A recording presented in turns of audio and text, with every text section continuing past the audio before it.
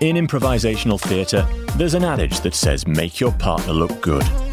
In leadership and business relationships, this means you can make personal interactions a win-win situation for both you and your colleagues. Welcome to Partner Up with Amy Carroll. Speaking with guests and listeners like you, Amy uses her wisdom and wit, leading you along the road to success.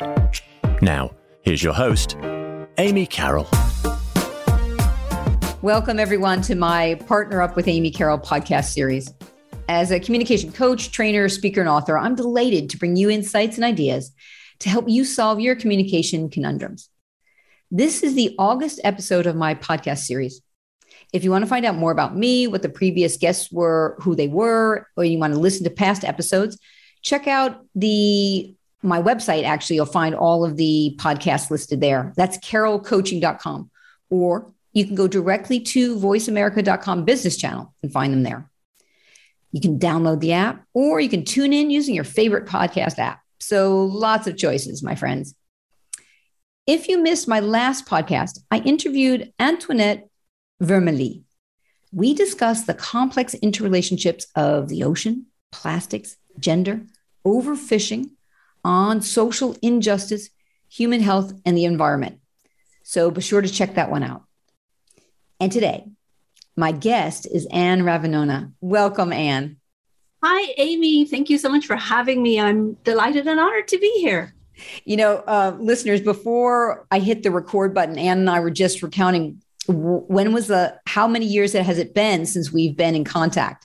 I'd say over 10 years, Amy. And I think that's the beauty of when we build a good, solid relationship. You know, it doesn't matter how much time has passed. You can always pick up the phone or the email and say, hey, and off we go. It's as if time hadn't passed. And I think that's wonderful. Yes. And nonetheless, as you also said, look where we are now. Look where we are now. I know. Right? So listeners, we've got a lot of exciting stuff to share with you. And to whet your appetite, I'm going to give you some background on Anne so you can just get a sense of what she's bringing to the conversation today. So Anne Ravenona is the founder and CEO of Global Invest Her. It's the go-to platform for early stage women entrepreneurs. It's demystifying funding and helps these women get ready, or as Anne likes to say it, investor ready. And that's a subject that's dear to my heart. So let's make sure we talk about that in some detail. Now, Anne's mission is to help 1 million women entrepreneurs get funded by 2030. Whew, that's 8 years from now, people. A lot of work. You're wearing sneakers, girl. I'm rolling up the sleeves. Anne is a TEDx speaker and diversity consultant for Fortune 500 companies. She aims to be a catalyst to help change the funding game for female founders forever. I love that. I've got to say that again. To change the funding game for female founders forever. And I like how you call it a game, because that's really what it is. It is what it is. And it's a great way to look at it that way, to not take it too seriously.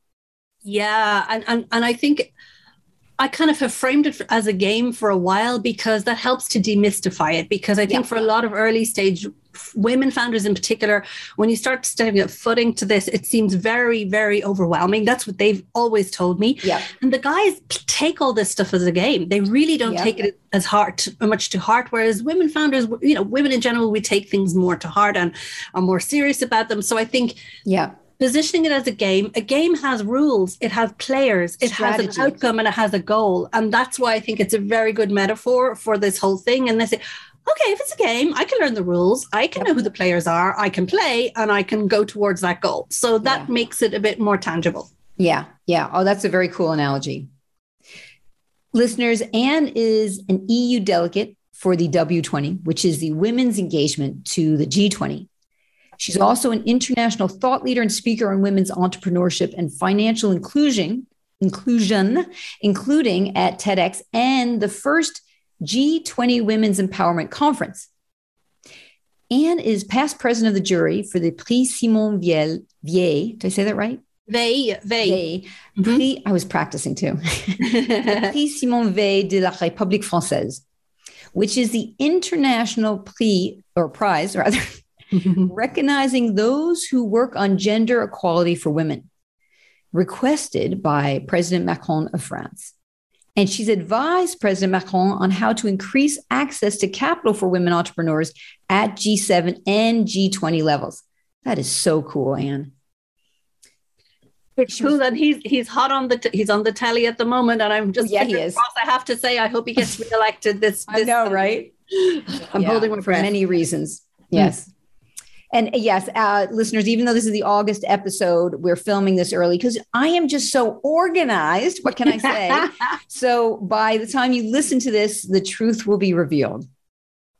So Anne was recently named part of the top 50 Europe's most influential women in the startup and venture capital space. Also, top 100 influencers in gender equality and diversity.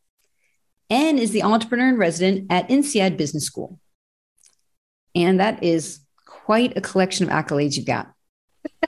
Still working on them, Amy. There's still much work to do. So for sure. I'm super honored to have, they're all opportunities. That's what it is. For me, it's opportunity for change. And right. Like any entrepreneur, it's going to morph and change along that road. So There'll be different ones coming up soon. And I guess what was playing in the back of my head, because people sometimes ask me this, is there must be some secrets you have to keep your energy going, to keep the passion. And I'm sure a lot of it has to do with the motivation and inspiration of this work. My gosh, right? Is there something else that also keeps you going that you'd like to share? That's a really good question. I think, when times are hard, I have a very high energy anyway, right? So I've inherited that from my mom. She's an incredible woman. She's like going on 75 and still working 4 days a week. She's just awesome, right? And so I have this natural energy and natural enthusiasm and this natural wish to communicate and to influence and share for change. Yeah. So that's always been there. But how do I keep it going? I mean, they're like everybody have those up and down moments, and in those down moments and in those when I know I've learned what are my energy boosters and what are my energy takers. So in my energy boosters, what I do to kind of recharge is I spend time with my family. I spend time with my dog, my lovely little Elio. We go for walks. Go for walks in nature because I share those on my Insta. I'm like, today I was on a walk coming back from physio and I was like, boom, boom, boom, taking. You're going to see it in my Instagram, all the flowers and the colors in the street. But I think it's about knowing what recharges you. So for me, sometimes I have to go quiet because I'm an extrovert. I get my energy from other people. Right. However, sometimes I really need my quiet time. Right. So a nice relaxing bath, doing some meditation, and then spending time with a small number of close friends also helps recharge me. Yes. And then, of course, as you're coming back to the why, I think at the end of the day, why do you keep getting up and going? It's like you have to reconnect with your why. What is it that is important to you, and why is that why important? Right. So that's so when times get tough, and they do for me, like for everybody. Yeah, I'm going to say, okay, why do I care about this? Why is it important, and why should I keep going on it? Mm-hmm. Parts of the why. Yeah, that makes sense. And, when you describe yourself, I can really relate, being quite the extrovert myself. And as I've gotten older, that a little bit of quiet time, I kind of look forward to it now. And me too. Yeah. And I really love the idea of not feeling guilty and allowing myself that quiet downtime. Yeah. Yeah. Very cool. And massages are great too. By the way. Oh, God. Favorite. Love them. Yeah. I've got this woman who does Thai massage, and it's just heaven. Yeah. All right. So now we're going to jump into some other questions I have that I wanted to ask you about. And I really want to start with this idea of why you became an entrepreneur in the first place, way before you knew you were going to start Global Invest Her. Yeah. Oh, that's a great question, Amy. I think I've always wanted to be an entrepreneur ever since I was 17. And I was actually 17 was when I kind of started to articulate it. It's when you're final year of high school or secondary school, depending where you are. But I always knew that I wanted to create my own company. And when I was 17, I would say to anybody to hear me and to my uncles and my family, by the time I'm 33, I'm going to have my own business with offices in Paris, London, Madrid, and blah, blah, blah. And, they would literally laugh at me. Sure. Now, rest assured, I don't have offices in all those cities. Not and yet. I didn't do it by 33, not yet. I have them in Dublin and Paris, and that's plenty. So, but really, when I look back as a child, I was always really entrepreneurial. I think it's like something you have. And my mother was very entrepreneurial because, we were 6 children. And so I was the head of 6 children. And, in 1980s Ireland, not a lot of income, not a lot of money coming in. And so you had to be entrepreneurial. So she was always finding ways to bring in extra money because she was a full-time mom with 6 kids, as you can imagine. Yeah. And so she was always creating mini businesses on the side, and she was doing the vintage clothes before it was even a thing. She had a shop with that, and she would be cooking beautiful pies and selling them in the markets. And I remember being really small and being beside her, selling her in the markets, and selling was a game to me. I just loved it. And that also fed into my extroversion. So from very small, I had opportunity to touch on little bits of entrepreneurship. And what I noticed was then, when I went to college and then afterwards, I always was arriving in jobs where I was always creating a new market, creating new ways of doing things, creating new products. I was an entrepreneur always. It just was natural, except it wasn't called that in those days. Now we have these fancy terms. So it's always been in me, Amy. I think it's always been there. And then you probably said to me, well, why didn't you do it earlier? I mean, I became an entrepreneur, a fully fledged one, in 2012, 2013. Okay. And so that was after 2 things. I had a few years before, I turned 40. I had lost my brother to a very tragic accident many, many years, 3 years before. And I'd had an accident myself, an injury that took me out for about a year. Wow. So all those things, when you have time to think, of course, when you lose somebody and it's a very profound thing when we have a loss, you question and you say, wow, life is short. I've got to make the most of it. What do I want to do with my life? Yeah. And so that came up, and then turning 40 was another, and it was a great milestone. And I said, oh, God, if I'm not going to do it now, when the hell am I going to start? Right. So, and by that stage, I'd had my family. So I'd had my 2 children. They were still young. My kids were like maybe 10 and 7 or something. So they're still young, but not in nappy age. So it's still doable.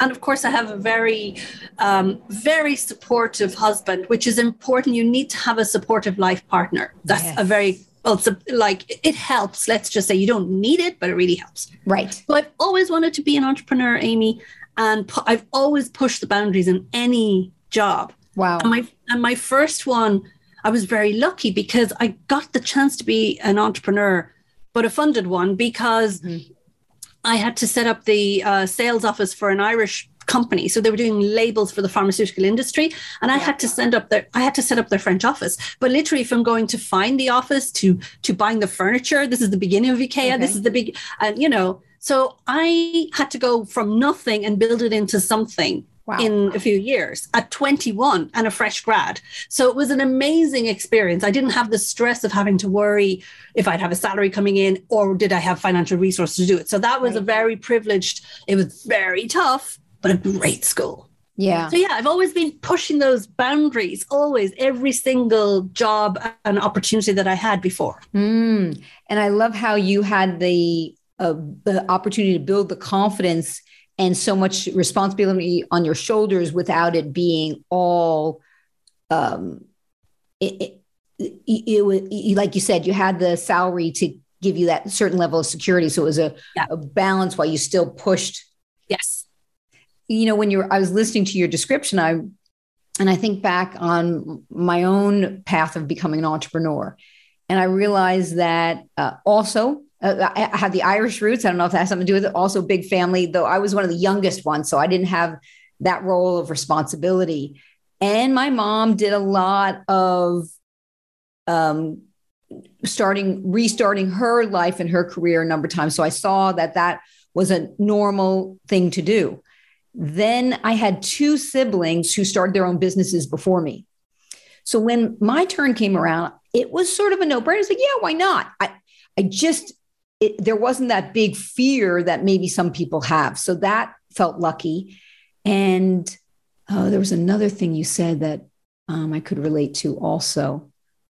And can't remember what it is now, though, that finding something that I was really passionate about was super critical. Well, and that's important actually, because I didn't say that, because you can choose to be an entrepreneur in anything, can't you? And that was, so when I was in that thought process and in that introspection, I took the time, and you know me, Amy, I am a go-getter. I don't sit still. I'm like you're the same. You've so much energy, and we're always doing things. We're always pushing and moving things forward in a positive sense. And I was literally physically forced to stop. And when that happens, it's a shock to the system, because you're not used to stopping, number one. Yep. And then you have time to think, and that's scary when you have time to think. So I was trying to figure out, what do I want to do? And I want to, like in my previous roles, I'd had a big career in sales, in business development, and then in leadership development and management development. And then, a super pitch machine. I was a rainmaker for the companies I worked for. I was always winning new clients, big clients. Wow. And I loved it, because I loved that consulting side of going in, listening to the parties' challenges, issues, and then working with them to find a solution that works for them. And I always love that, because I'm a real solution brain, right? Okay. So I said, okay, how do I bring it together? So I said, I want to work on something that's serving women in leadership, in business, global, and is solving a real problem. And I didn't know what that would be, Amy. And so I was like, okay, I need to bring all these things together, because when you knew me, I was working for the Oxford Group, which is a great, leadership and management training company. And during that time, and even before that, for 10 years, personally, I was always going to women leadership conferences, and we'd both been to WIN. I know we'd been to that as well together. So on my spare time, I was paying and always feeding my brain and my heart and my soul on women's leadership for 10 years before I took the leap. So it wasn't like I was like suddenly going into this world I had no clue about. I set a toe in, but I wasn't an actor in it. And so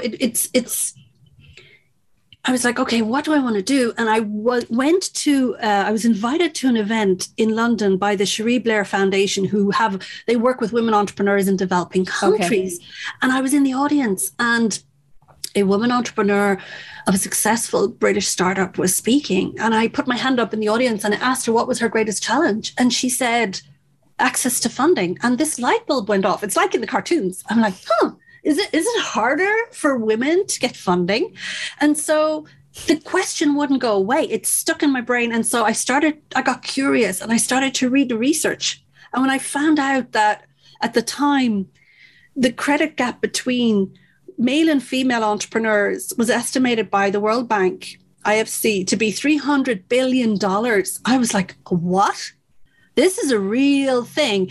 And that figure was enough to make my blood boil. Repeat the figure again. The statistic. This in 2012, 2013, it was $300 billion. Today, Amy, it's the gap between credit that is found by male and female entrepreneurs. But today, before COVID, it was 1.7 trillion. It's going backwards. So there's so much work to be done. And the hard truth is, today, if you're a female founder and you're looking for funding, if you want venture capital to grow a faster growth rate, today female founders only get 2% of venture capital worldwide. And this hasn't changed in 30 years. It's gone up to 2.8%. And I'm like, excuse me, what the hell? We are, excuse the French, but we are 52% of the world population. And we only get 2%. And if you're a woman of color, it's less than 1%. It's like 0.2%. It's like, and I'm like, excuse me, women of color are the majority of people on this planet. Wow. How is this possible? So that's what got me started, getting curious and then learning about the problem and then seeing how I could solve it. And getting curious. And also you were identifying the areas where you wanted to make an impact. Yeah. So I could imagine that light bulb going off because it was pulling all those things together. And it was pulling my inner values, because my greatest inner values are respect and diversity and gender equality. So when I say respect, is I respect everybody unless they hurt me or somebody else, right? I will not. I will have a major problem with anybody who stops somebody else to enjoy their rights, right? Mm-hmm. Whatever those rights are. And I don't care if you are a zebra with purple spots and from Mars.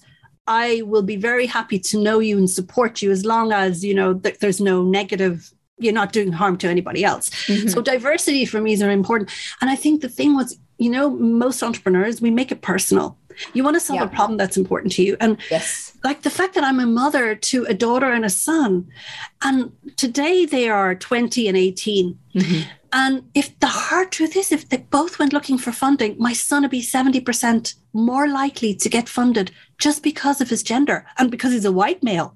Right. He doesn't even have to be good, Amy. Right. And that's wrong. Because there's so many incredible businesses that are being started by women to solve real problems, instead of these companies in San Francisco, like who do the latest dog walking app. Dog walking is important, but they raised $300 million, and a woman who's doing research or tools for breast cancer is not getting the money. There's something radically wrong. Yeah.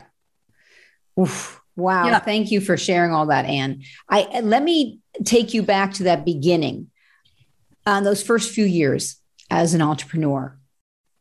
Share with me the highs and the lows. When we'll probably take, we may not get through all of this answer, and we're going to pause for a break in a few minutes. So sure. Highs and lows. I'd say number one, it's never what you expect it to be. I had been collecting magazines on how to set up your business. I'd been reading business books about it on the side. I'd always been passionate about entrepreneurship. Like, I read business books and leadership books and women and gender diversity books. That's my hobby. I just never switch off. That's what I love.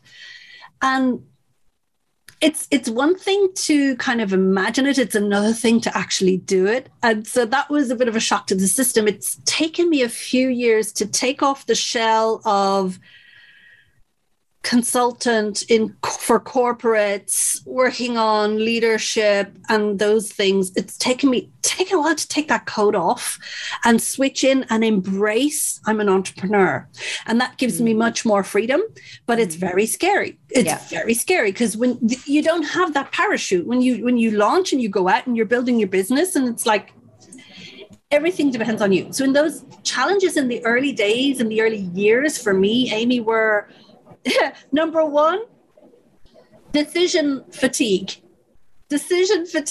Like, because you make a decision when you're building the company from scratch, everything starts with you. And like, when you're at the very beginning, you're like, you have to make a decision on everything from the desk to, okay, website, what server I'm going to use, what provider, who am I going to work with and collaborate with, what's my product, what's the research? There are a million questions every single day. And I got so tired with the decision fatigue, so that I remember one day my poor husband, I really ate the head off him, because he said to me, what's for dinner? And I had been making so many decisions that day by myself, because I'm a solo founder, and that's tough as well when you're a solo.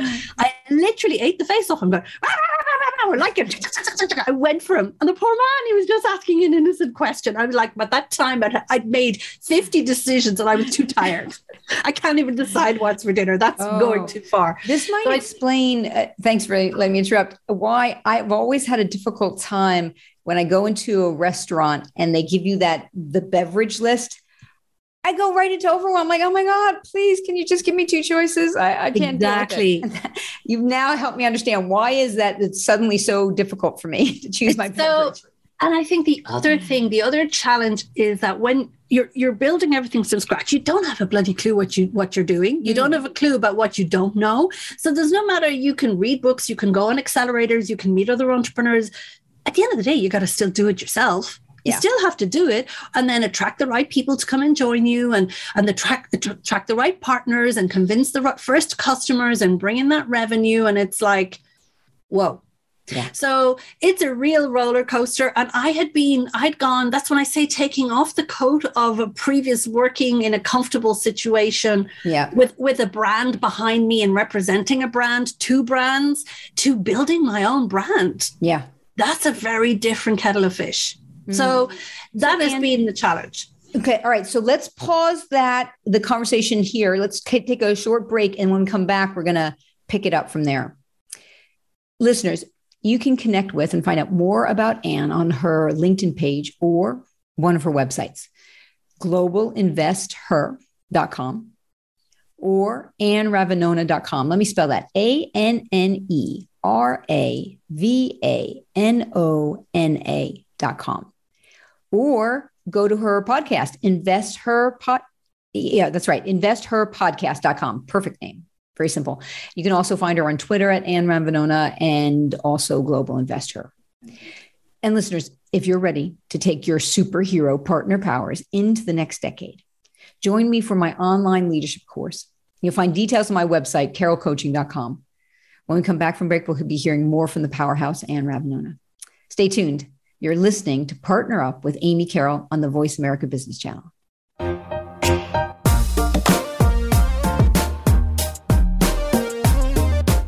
Do you have colleagues, family members, or neighbors that just drive you crazy sometimes? Do you occasionally find yourself feeling disrespected, mistreated, or annoyed by others?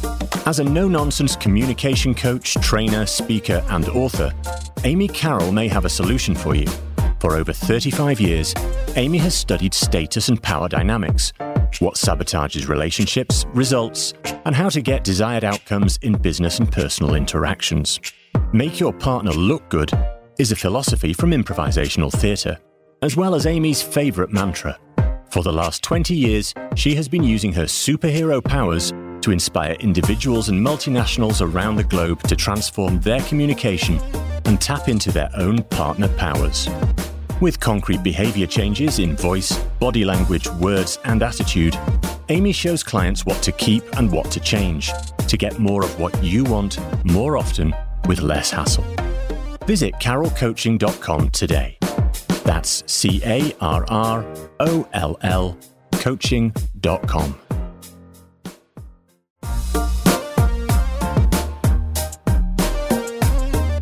You are listening to Partner Up with Amy Carroll. We want participation from you. Feel free to send an email to amy@carolcoaching.com. Now, back to Partner Up with Amy Carroll. Here again is Amy. Welcome back. My guest today is Anne Ravanona. We've been discussing Anne's mission to help 1 million women entrepreneurs get funded by 2030, and how Anne aims to be a catalyst to help change the funding game for female founders forever. Now, right before the break, we were talking to Anne about those first years as an entrepreneur, and she mentioned some of the challenges that she didn't expect to be challenges. So Anne, share with us more about some of the highs and the lows of those first few years. And I'm glad you asked me this because it's a real roller coaster, Amy. You know this as well from being an entrepreneur, and all of you listeners who are entrepreneurs or intrapreneurs as well. It's a bit different because you do have resources behind you, but if you are an entrepreneur, it is a roller coaster. So I'd say some more of those challenges is, of course, it's about revenue. You need to keep the money coming in. You need to have the lights coming in. You need to learn the skills. I think that's a challenge. The revenue is important. You also you have to keep learning new skills. I love that. Personally, that's my preference. I love learning. I'm a lifelong learner and I'm a learning junkie. But when I say that, I've had to learn new tech. I've had to learn new strategies. I've had to learn new tactics. I've had to learn how to position myself differently. It's been a very big roller coaster on the everyday learning. And I think that's the thing, is that you're pulled in so many directions on any given day. And there's a good book by Michael Gerber called The E-Myth Revisited. Yes. Which kind of says, you're in there doing this stuff, you're strategizing it, and then you're managing other people. And you have to jump between all those roles every single day, several times a day. And that is hard.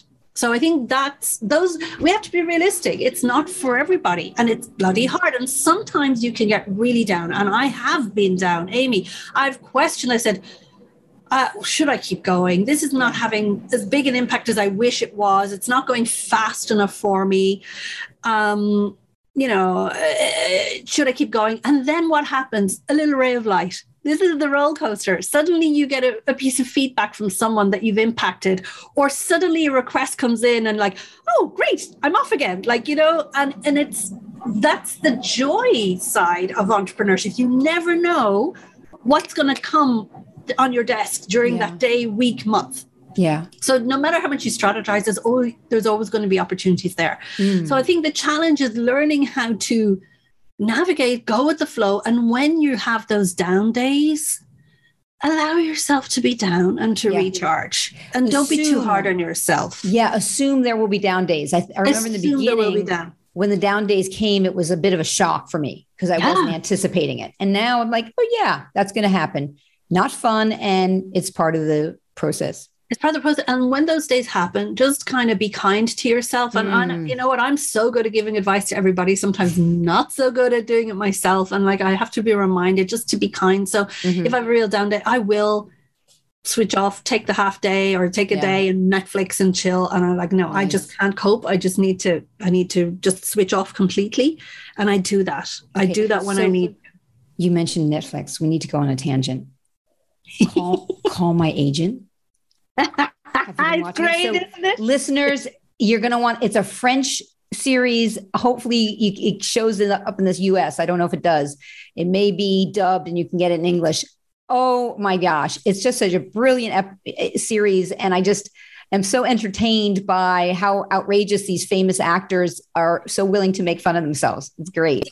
They're brilliant. Like they're super famous actors and they're all French. And it's like, you've Sophie Marceau, Catherine Deneuve and whatever, what's her name? Charlotte Gainsbourg, all these amazing, Juliette Binoche. Like Water for Chocolate, people.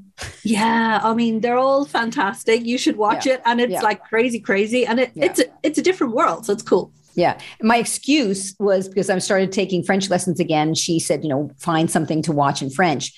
Okay. And I'm like a crochet. I'm just so excited every night. Ooh, another episode of Call My Agent. But you're lucky. I can't just do one episode. I binge watch. I'm a binger.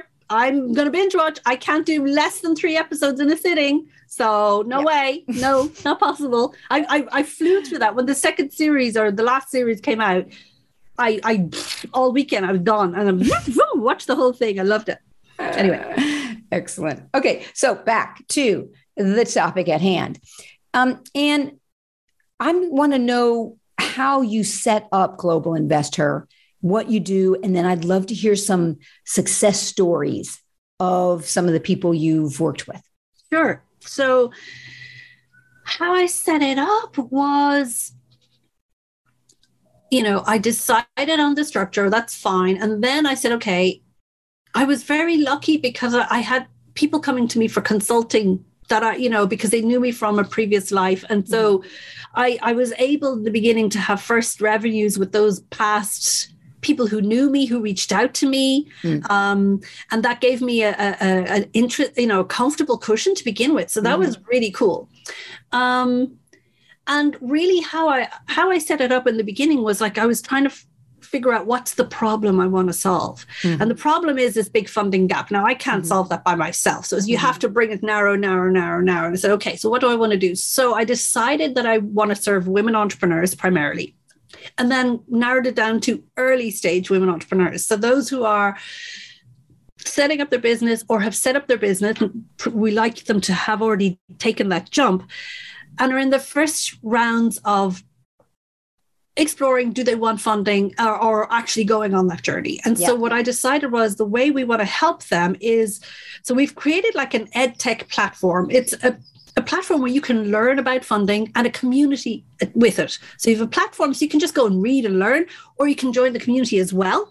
In order to meet other women entrepreneurs from around the world who are like you and who are also learning about funding, and not just funding, about being a better CEO, because it's very much inside the community. Yes, we talk about funding, and we also talk about it's peer coaching. It's like helping each other through ups and downs, investor meetings, or how do I hire someone, or how do I fire somebody?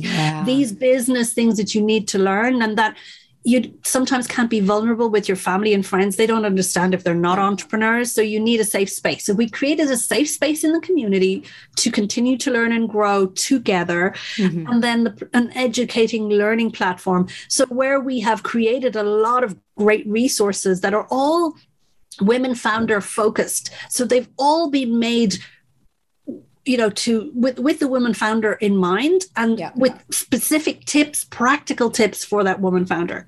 So, and I'm also trying to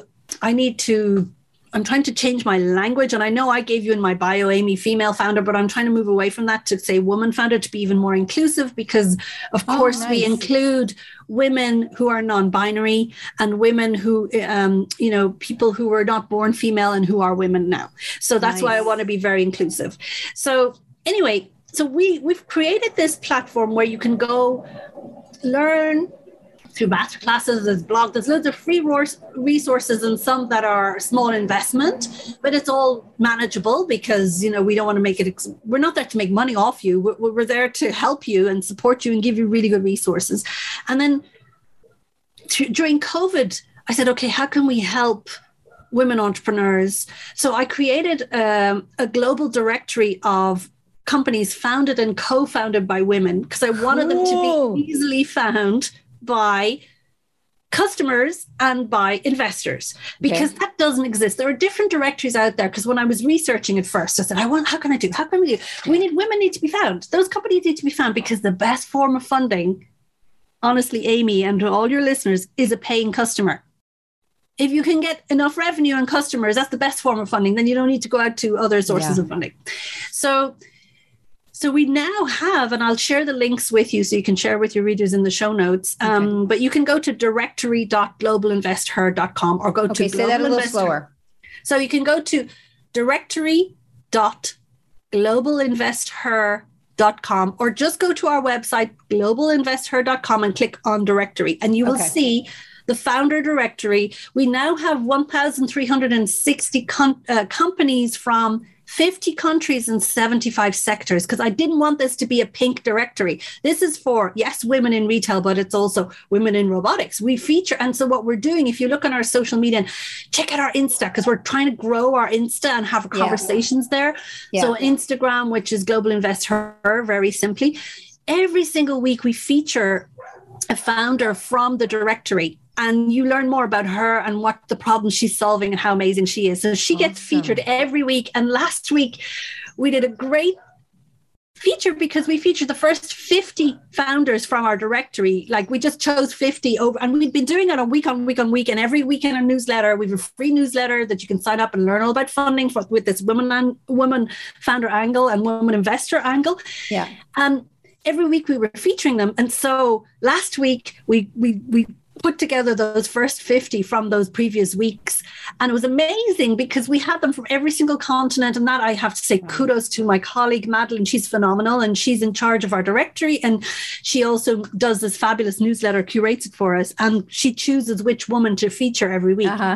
So if you are listening and you're a woman entrepreneur and you're interested in being on that directory, you can apply. It's free.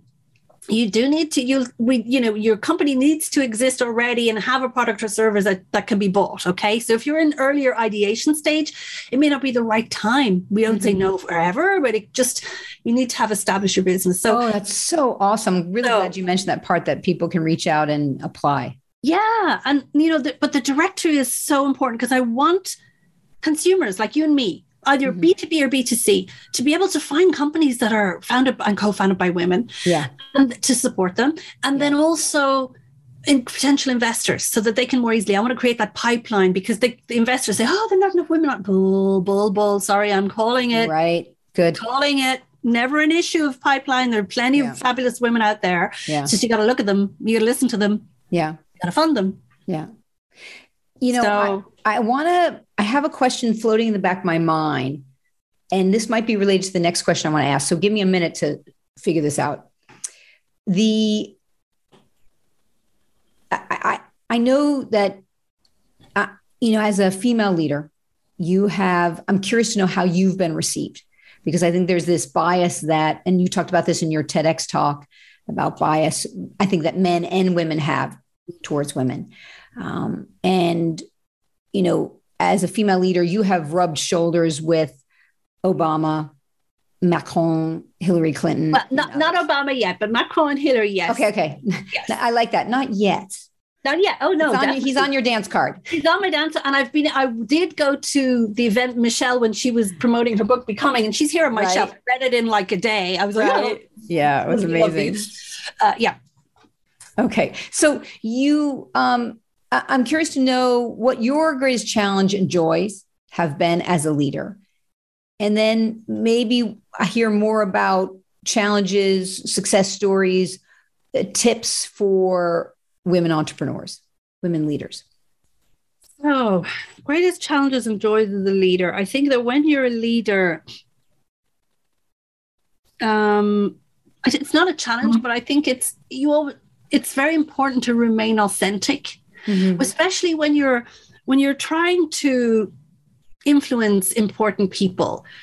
You can get caught up in like, oh my God, hero worship. And they're like, I was in a 2.5-hour meeting with Macron sitting opposite him. And that can be very intimidating. It wasn't just me. There were another 10 people around that table, but it was a very small table and a very privileged table for me to sit at. And, at the end of the day, I think once you got to be, as a leader, very clear about your vision and how to communicate that vision, and then create and then think very much about the strategy and the action plan to make that vision happen. That's very important.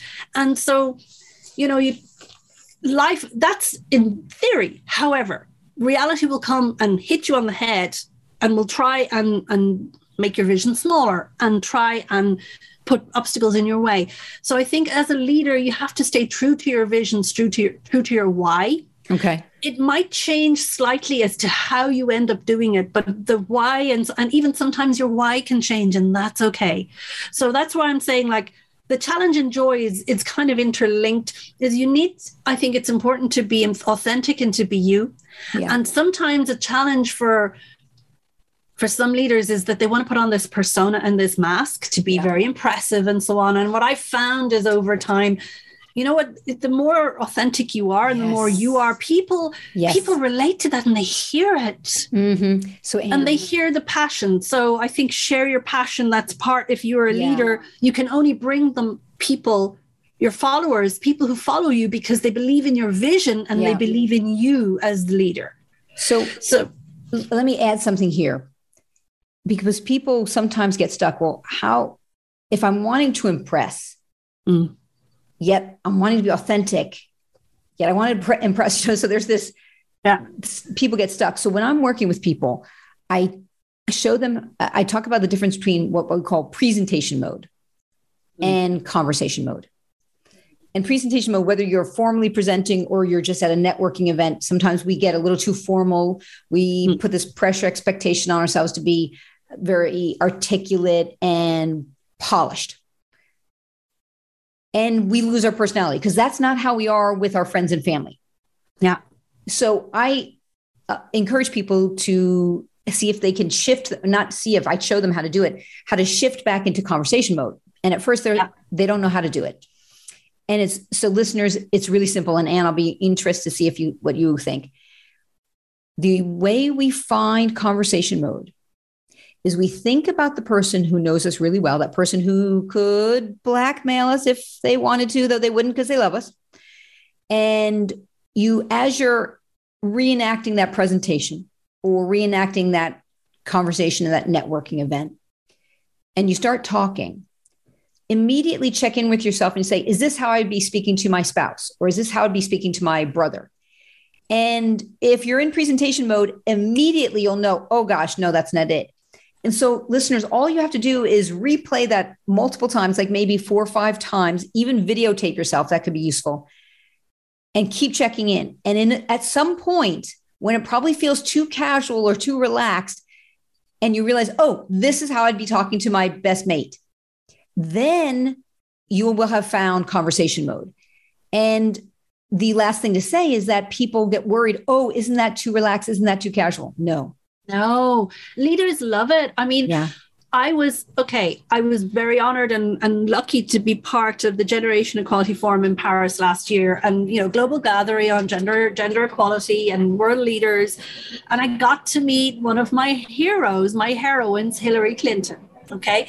It was passing. I waited patiently. She'd been on stage. I was fangirling all over. I was like, oh my God, I'm in the same room as Hillary. Oh my God. You know, I was that person. And when she'd finished and the whole event was finished, I waited. She was, of course, people jumping on her and you know, wanting to meet her. And I waited my turn. And I knew Milan Ferrer, who was one of her ambassadors and close collaborators. So I kind of chatted with Milan first and waited my time. And then I saw Hillary, and I just said to her, but while I was waiting in the wings, I kind of said, well, what do I want to say to her? Like, I didn't think I'd have this opportunity. And I literally was absolutely in conversation mode, Amy, like, because it's never like when you're meeting somebody and such a great leader, you know, it's about them and what they've given to the world, right? And so what I said to her was, I said, thank you for everything you've done for women across the world. Wow. And she smiled and she said, there's still so much to do. And I said, I know, I'm with you, and I'm working on it too. And I asked her, could I have a photo with her? And she was very gracious, and she took a photo with me. And I was like, I've cherished that photo as well. And she's smiling and happy because, you know, she's in a new mode. But that's to your point. And what was very, you know, what getting into that conversation mode is so important, because even when you want to influence, at the end of the day, it's a human being. You have to be respectful and respect the person. Like, I was talking to the president of France. I was like, oh my God, you go in there going, oh my God. At the end of the day, I'm like, okay, what I need to tell them is important. And that's how you say it's go back to your why. Why are you there? And I was asked to say, bring suggestions, bring proposals. And I said, okay, I've been asked to bring you proposals for you, Mr. President of France. And I'm saying, but because you're a leader in the G7 and G20, I think you should bring it to those tables too. So I just go further. I'm always like going forward, you know. But the point is, you're totally right. It takes a while, Amy, to get comfortable to get into that conversation mode. Yeah. And, you know, I do a lot of public speaking and I speak, but even when I'm speaking, I'm in conversation mode because I care deeply about the audience. So it's not about me saying, oh, look at me. Oh, I'm so brilliant. And I'm a know-all. And I'm going to help you. Oh, you poor people who know nothing. Let me show you how brilliant I am. That is not what I'm about. It's the complete opposite. It's like, okay, I have some important information and some calls to action that I want to share with you. I want to help change your mind in this short time we're together, or help give you open your mind, maybe. Yeah. Changing is a big deal in a few speech. It's very difficult to do, but you can open perspective. Yes. And then kind of invite them to your call to action. So yeah, I just love the way you said that, Amy, about getting out of presentation mode. I've had to learn, because before I was more in that, you know, I've had to learn to go ease into it now. And so now when I'm speaking and I'm with important people and even talking to ministers, and I was laughing because at the Generation Equality Forum, you know, we're waiting, and I was there. I wanted to present two of the laureates of the Simone Weil Prize for Gender Equality that we had honored. And so there was a gentleman there, and we wanted a photo of the laureates with myself and the current president at the time. Uh-huh. And there was this lovely gentleman next to me, and I said, would you mind taking a photo of us? He says, no problem, and so on. And he takes the photo, and then I said, so tell me about who you are. And he was the president of the Council of Europe.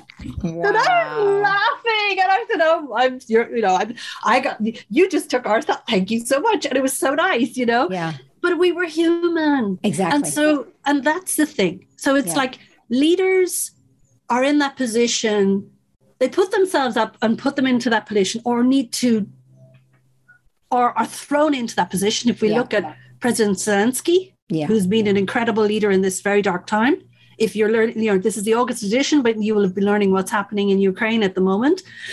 At the end of the day, leaders need to be incredible communicators, but they have to communicate with heart, and they have to communicate towards that vision and towards action. Otherwise, you're not a leader. Otherwise, you're just influencing for the sake of, but you're not leading towards action and doing stuff.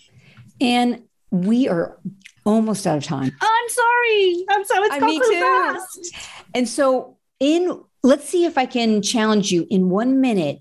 Yeah. Can you identify, and I know, right? That's very cruel.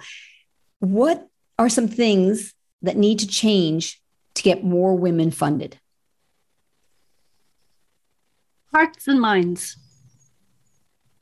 So give me even more specifics. Your hearts and minds. So we need to change perception that women entrepreneurs are a bigger risk, or that they're going to focus on their family and they don't have the head on their shoulders, and that they are not good business people. And if they challenge our inner thinking about challenge our inner thinking. Okay. Yeah. And also, if you are an investor and you're listening to this, I would challenge you to actually listen to pitches from women entrepreneurs and really listen. If you don't understand their problem they're solving, actually try and listen instead of saying, I have to ask my wife, because you don't understand the problem.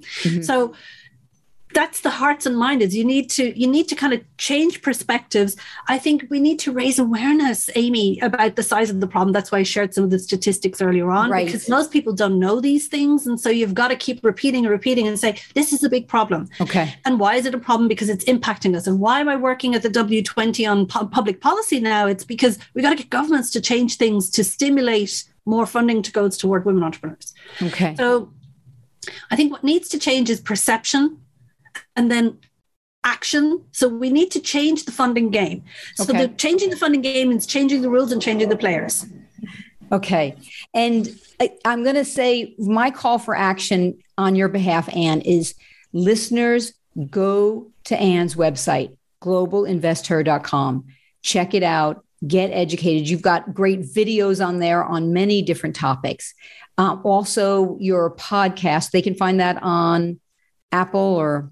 Everything, Apple, Spotify, and even on our website on investherpodcast.com. Even if you don't have a streaming service, you can listen to it directly in the show notes. So you don't have to have, Beautiful. If you can access the internet, you can hear it. Okay, good. For me, my call for action, listeners, is feel free to go to my website and go to the video section to watch a short video I've made on the difference between presentation mode and conversation mode and how to find that. Because that's going to be something for women as you're pitching. You want to be able to find that sweet spot and show up with authenticity and confidence. Okay. So, Anne, we're just about to wrap up. One more thought from you that you would like to share if you have it.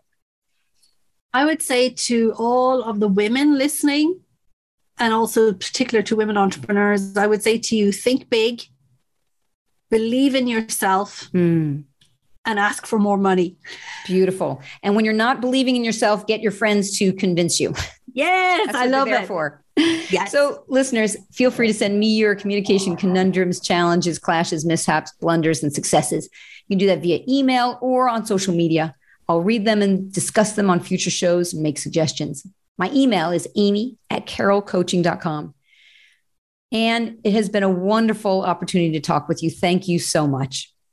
Thank you, Amy, for this opportunity and to connect with you and with your wonderful listeners. Wonderful. And listeners, you can reach out to me on any of my social media channels, Amy Carroll Coaching, actually. And you've been listening to Partner Up with Amy Carroll on the podcast series on Voice America. Happy partnering, everyone.